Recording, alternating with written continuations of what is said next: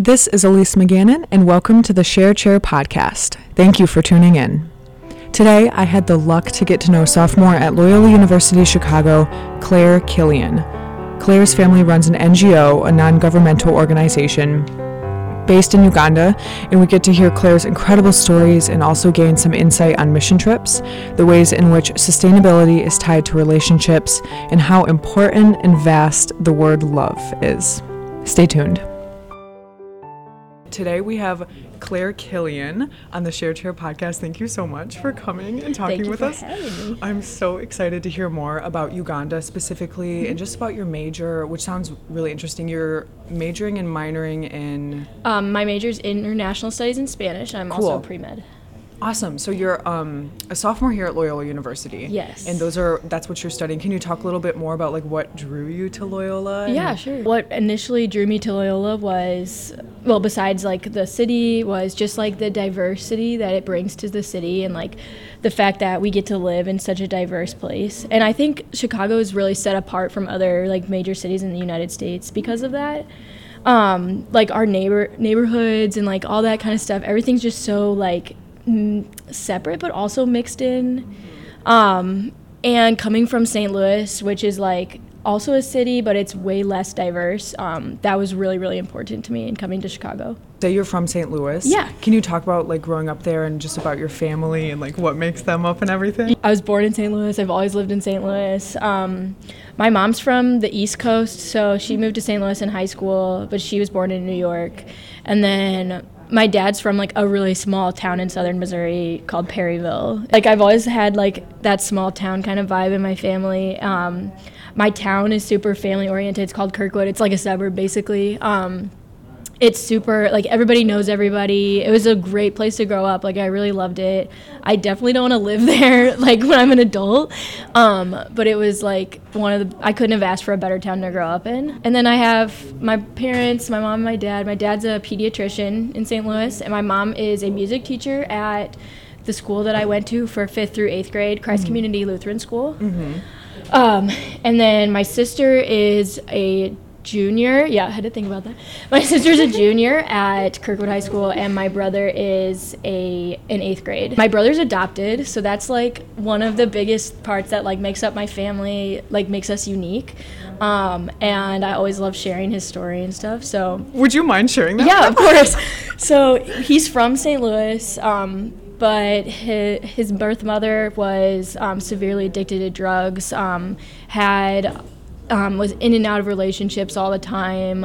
One of your typical adopted child situation, which is it's sad to say that, but it was a pretty standard situation. And we were placed with him when I was 8 years old. He was 2.5. We met him first in June when I was 8 years old, and he lived with us for about 3 months. No, more than that, until November of that year, before we officially adopted him. And we officially adopted him on November 16th, I believe, of that year. He's Black. He's very obviously adopted, and so especially lately, that's been really interesting to work with through our family. Just in seeing him growing up and really wrestling with what it means to be Black in our world right now, but also what it means to live with a white family, especially in a town like Kirkwood. It's pretty not very diverse. It's very small town, Missouri. So. And obviously, St. Louis is in the news all the time for race relation type things. Do you and your family have open conversations about race within the household often? Or? Yeah, we talk about it a lot actually. And ever since coming here, I've gotten a lot more involved in those kinds of discussions. And so bringing that home has been really interesting. We always talk about composure at school, what it means to be Black. 13 years old in middle school. It's that's a whole nother world. And so we try to keep it as open as possible. My parents are just so wonderful about making sure he can always talk to them about that stuff. And while we can never really experience what he's experiencing, we're still walking with him through that. And it actually has taught us to sort of check our own privilege and check where do we stand in this whole situation. we try to talk about it as much as we can, because that's the only way it's going to get better. Yeah. Is just by making sure we're really respectful to each other when we, Totally. asking questions, talking about it. Have there been any specific moments where you have to check your privilege, or do you remember any specific ones? We have to keep in mind that, like, for my parents at least, like, me and my sister will always have different opportunities available, and like we, even though like we're women, so like we there's that aspect as Absolutely. well, but no matter what, we're still white, and so that is always going to affect us differently. And I've already seen it affect Chad, and that breaks my heart. Like, in a public school setting, I've already seen it affect him. You had mentioned your major and your minor. Do you want to talk about those a little bit and just what you're studying here at Loyola? My like main thing initially was pre-med. So I came in as a bio major because I wasn't exactly sure what I wanted to do yet. Okay. And then I was like, no, literally everyone that's pre-med is also a bio major. And this is not what I want. Like, I don't want to only be doing science the rest of my life. So I switched to international studies after I did some more research about the major. But this was only like 2 weeks into freshman year. So I'm an international studies major, and I'm also a Spanish major. What are your dreams for the future? What do you want to do? Sort of like still kind of deciding what I like literally want to do with my life. I'm kind of like deciding to go either the pre-med route, stay that, or focus on other areas of healthcare such as medical anthropology, global and public health. I've been looking more into like maybe like more like the education and advocacy type route. I haven't decided yet, but so with that, whenever someone asks me like, what's your dream for life or whatever, I always think like, oh, I never want to live in one place. I want to live and work abroad. I want to work with people in vulnerable situations, particularly women, hopefully.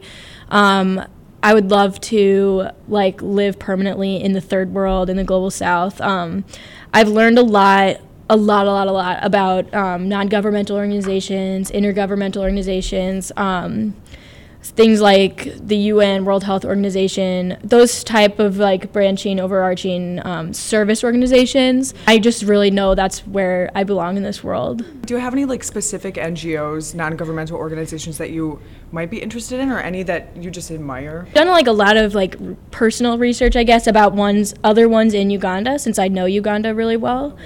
And I absolutely admire, here's a little shout out, I like absolutely admire this woman named Katie Davis. Okay. She founded Amazima Ministries when she was our age. Right after she had gone, she has another book that just came out. I read her first book called Kisses from Katie. Okay. And I resonated with the book more than I have with any other like piece of literature I've ever read. And then her new one, she just came out with another one, Daring to Hope.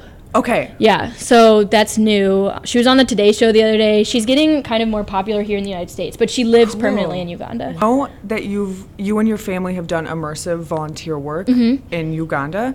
Can you just talk about that a little bit, like how it started and just, I guess, some general basics? My family has a non-governmental organization, a 501c3 is what like the term is. It's called Christ Community International Incorporated. It was founded in 2013, and it was basically to continue a already existing 10-year-long mission in this village, Kuwaite, Uganda.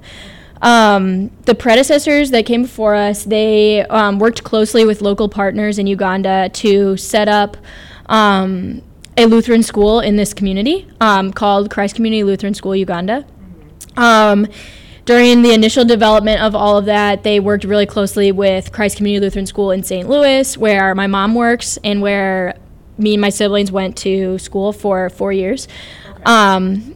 And other like groups or like individual donors throughout St. Louis. The school building was completed in 2010, and it's a primary school, so that's nursery students, which is like our preschool, through primary 7, which is like 8th grade. So it's a primary school. We have over 300 students now, but it's grown exponentially since we first started. There's a medical clinic on the campus, a girls' dormitory, a boys' dormitory. We have like a bunch of land, and they farm it to continue self-sustainability at the school. And we also have a well that we had built it's like right outside the school, so it's for anyone who can use it. It's just for the community at large. Our main focus is sharing spiritual, educational, nutritional, medical, and economic development with these people. Our main purpose is to build relationships with them, growing together, sharing each other's experiences, learning about our cultures. Dad is the medical director, so he does so he does all the medical care while he's there.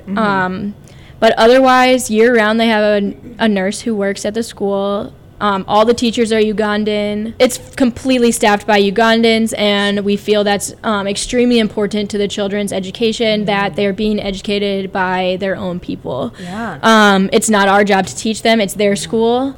This is technically an NGO then, right? Yes. Okay, yeah. Cool. So and it's owned by your family? Yeah. How does that, if this makes sense, or if you know sort of how to answer it, like how did that work, or how do you kind of organize like becoming the owner of that and running that and like having the money to fund that and things like that? So logistically, it is it's like hard to get them up and started, but ours is fairly small. And so there's a lot of like legal paperwork that you have to go through. I'm not like positive on all the names of like the different kind of paperwork things. But 501c3 is like the title of like the organization, and that just means it's tax deductible.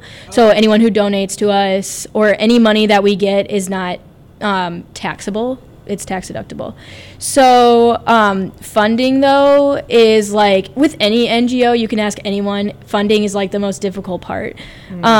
We fully fund the school. We pay all the teachers, the nurse.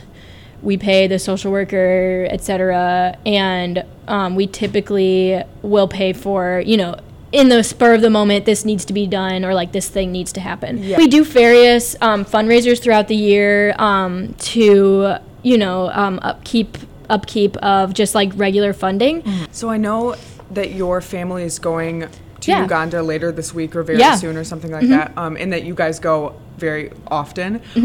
So can you just explain kind of what you guys do when you do go? My parents and the team are going on Monday, actually. So my parents go twice a year, in the fall and then in the spring. And they usually take a team of, usually someone from our board of directors will go. My parents, maybe usually another medical professional or two, some teachers, occasionally a pastor who's involved. Other teenagers have gone. I've actually only been twice, technically. I like talk like I've been way more, which I feel like I've been more than that. When we go, we stay in the same like hotel thing every single time. We have like really, really close relationships with the people that we see, regularly. So it's always, I feel like every time, or both times I went, even the first time when I hadn't been before, I felt like I was visiting old friends.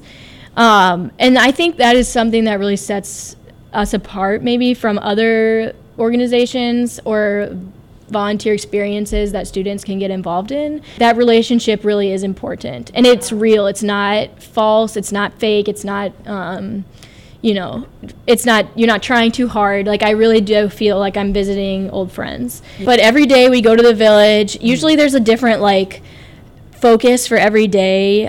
Some of our like usual things are, my dad he goes to the clinic, he does the medical work. He'll usually see upwards of 60 to 80 patients a day, which here in the United States, he'll usually see no more than 20, 25. That's a lot. So people just line up to see him, and moms will bring their babies, and moms come to get checked out, and like there's always like a serious medical condition that we take care of while we're there. We have another like day-to-day thing is we have like a third-ish of the students are sponsored by people here in the United States to go to school. So that's like one of our biggest missions is like making sure we really connect with the sponsored children.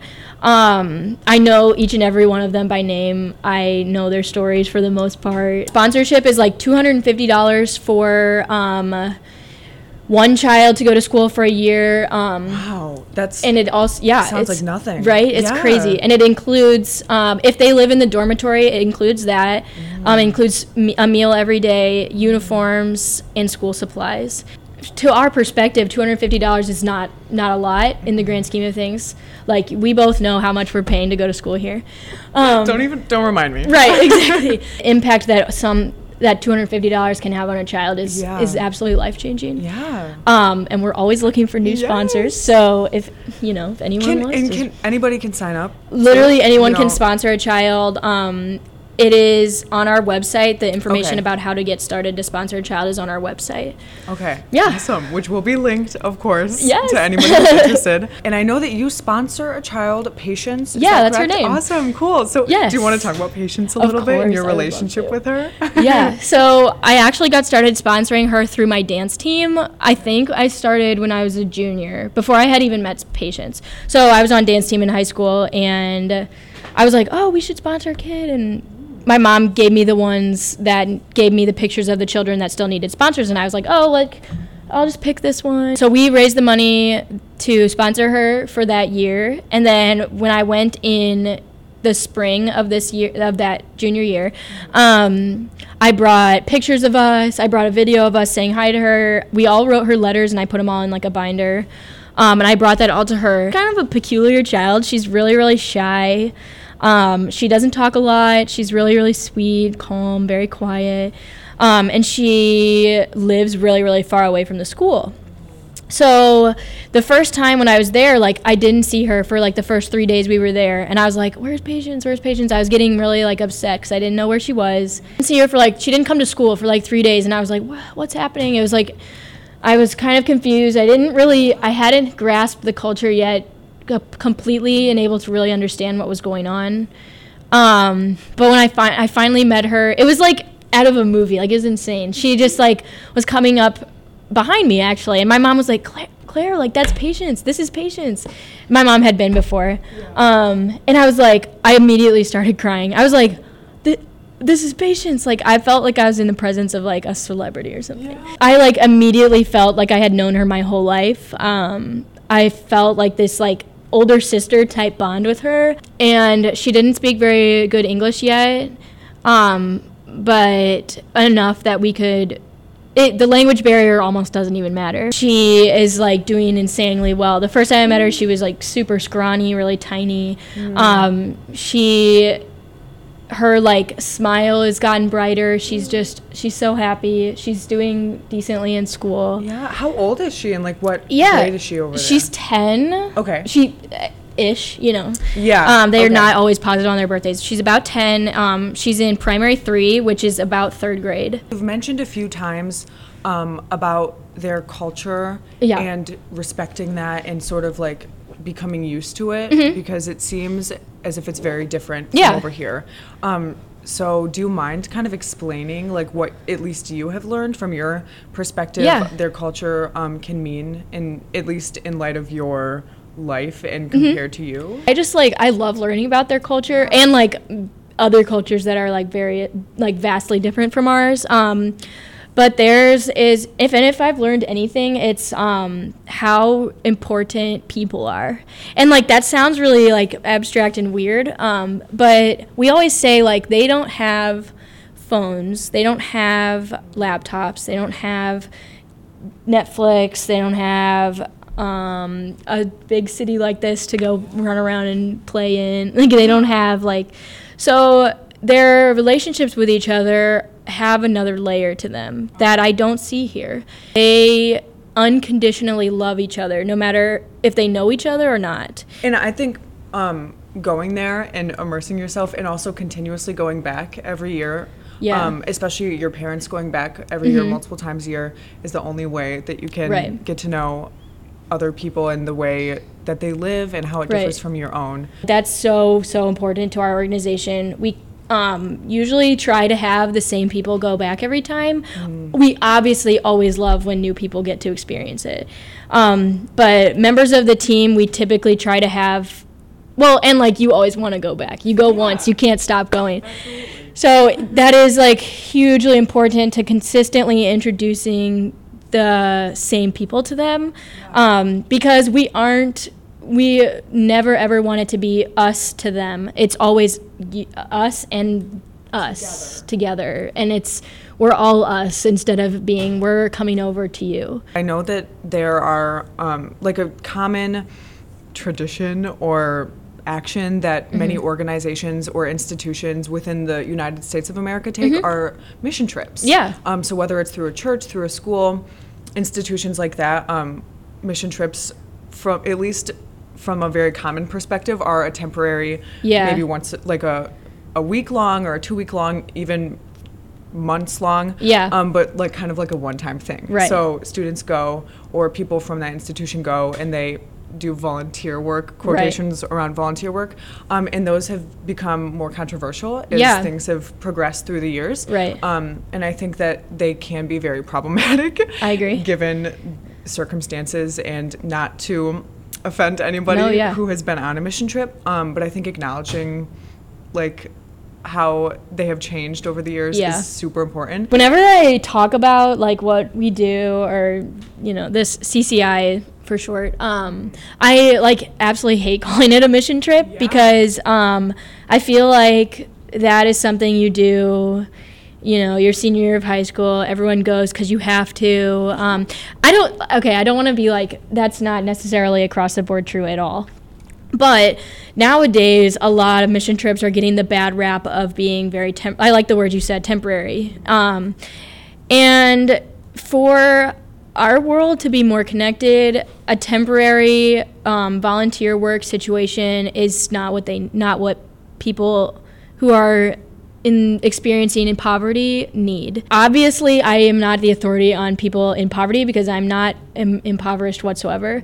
And so I always have to remind myself, like, it is not my experience, so I can never really speak for another person. Learning about other organizations, learning about things such as slum tourism, such as voluntourism, things like that, it makes me really angry actually, because I really, really can see like the harmful effects of things like that on communities. And actually I watched this documentary on Netflix, another shout out. It's called Poverty Inc. It focuses a lot on the harmful economic effects that voluntourism and other like governmental or non-governmental organizations can have on communities in the global south, which is what they're calling the third world. Academically, they call it the global south.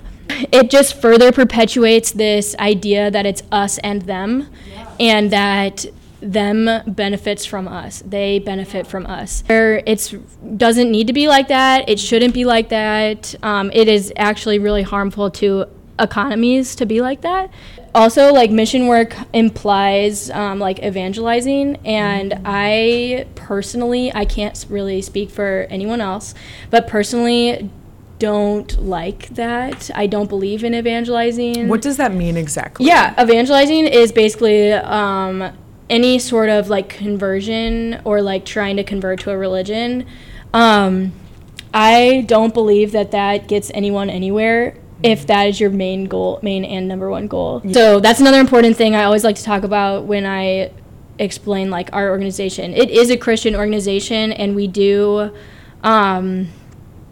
worship with these people. We do Bible studies with them.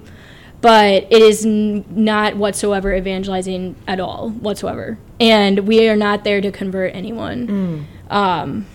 We're there to celebrate each other's faiths in whatever God. So that's really, really important to us. Something we're all doing together. It's not my parents, it's not me. It's just something we're all learning and growing with together. What kind of advice would you give just to another human being in general, or what is a great piece of advice that you've been told, just that you have learned a lot from, or that you think is very valuable? Immediately when I saw this question, I thought of love. In the English language, we only have one word for love, but in several other languages, and even like ancient stuff like Latin and stuff like that, there's a different word for every type of love. Whether that be, familial, friends, coworkers, objects, romantic partners, stuff like that. If I've learned anything from the people in Uganda, it's just love. And I think that's so important. And if you go into a situation, you know, this is about to happen, how can I love this person? Or how can I show love to these people? Like, every piece of advice that someone could give you about being a good person or about being a successful person really boils down to, are you loving that other person or not? Yeah. And what does that look like? That love should be unconditional. The people in Uganda consistently show unconditional love, and I mean that in the deepest sense of the word. They unconditionally love and have compassion for everyone they meet, regardless of the person's background, skin color, age, education, experience, etc. And so, yeah, are you loving another person? Thank you so much, Claire, for being on the Share Chair. Oh my gosh, thank you for having me. It's been so much fun. That's this week's episode of the Share Chair podcast. You can find us on SoundCloud, iTunes, Facebook, Twitter, Instagram. Just pick your poison, and I'm sure we're on it. Thanks for tuning in. We'll be back next week with another priceless story.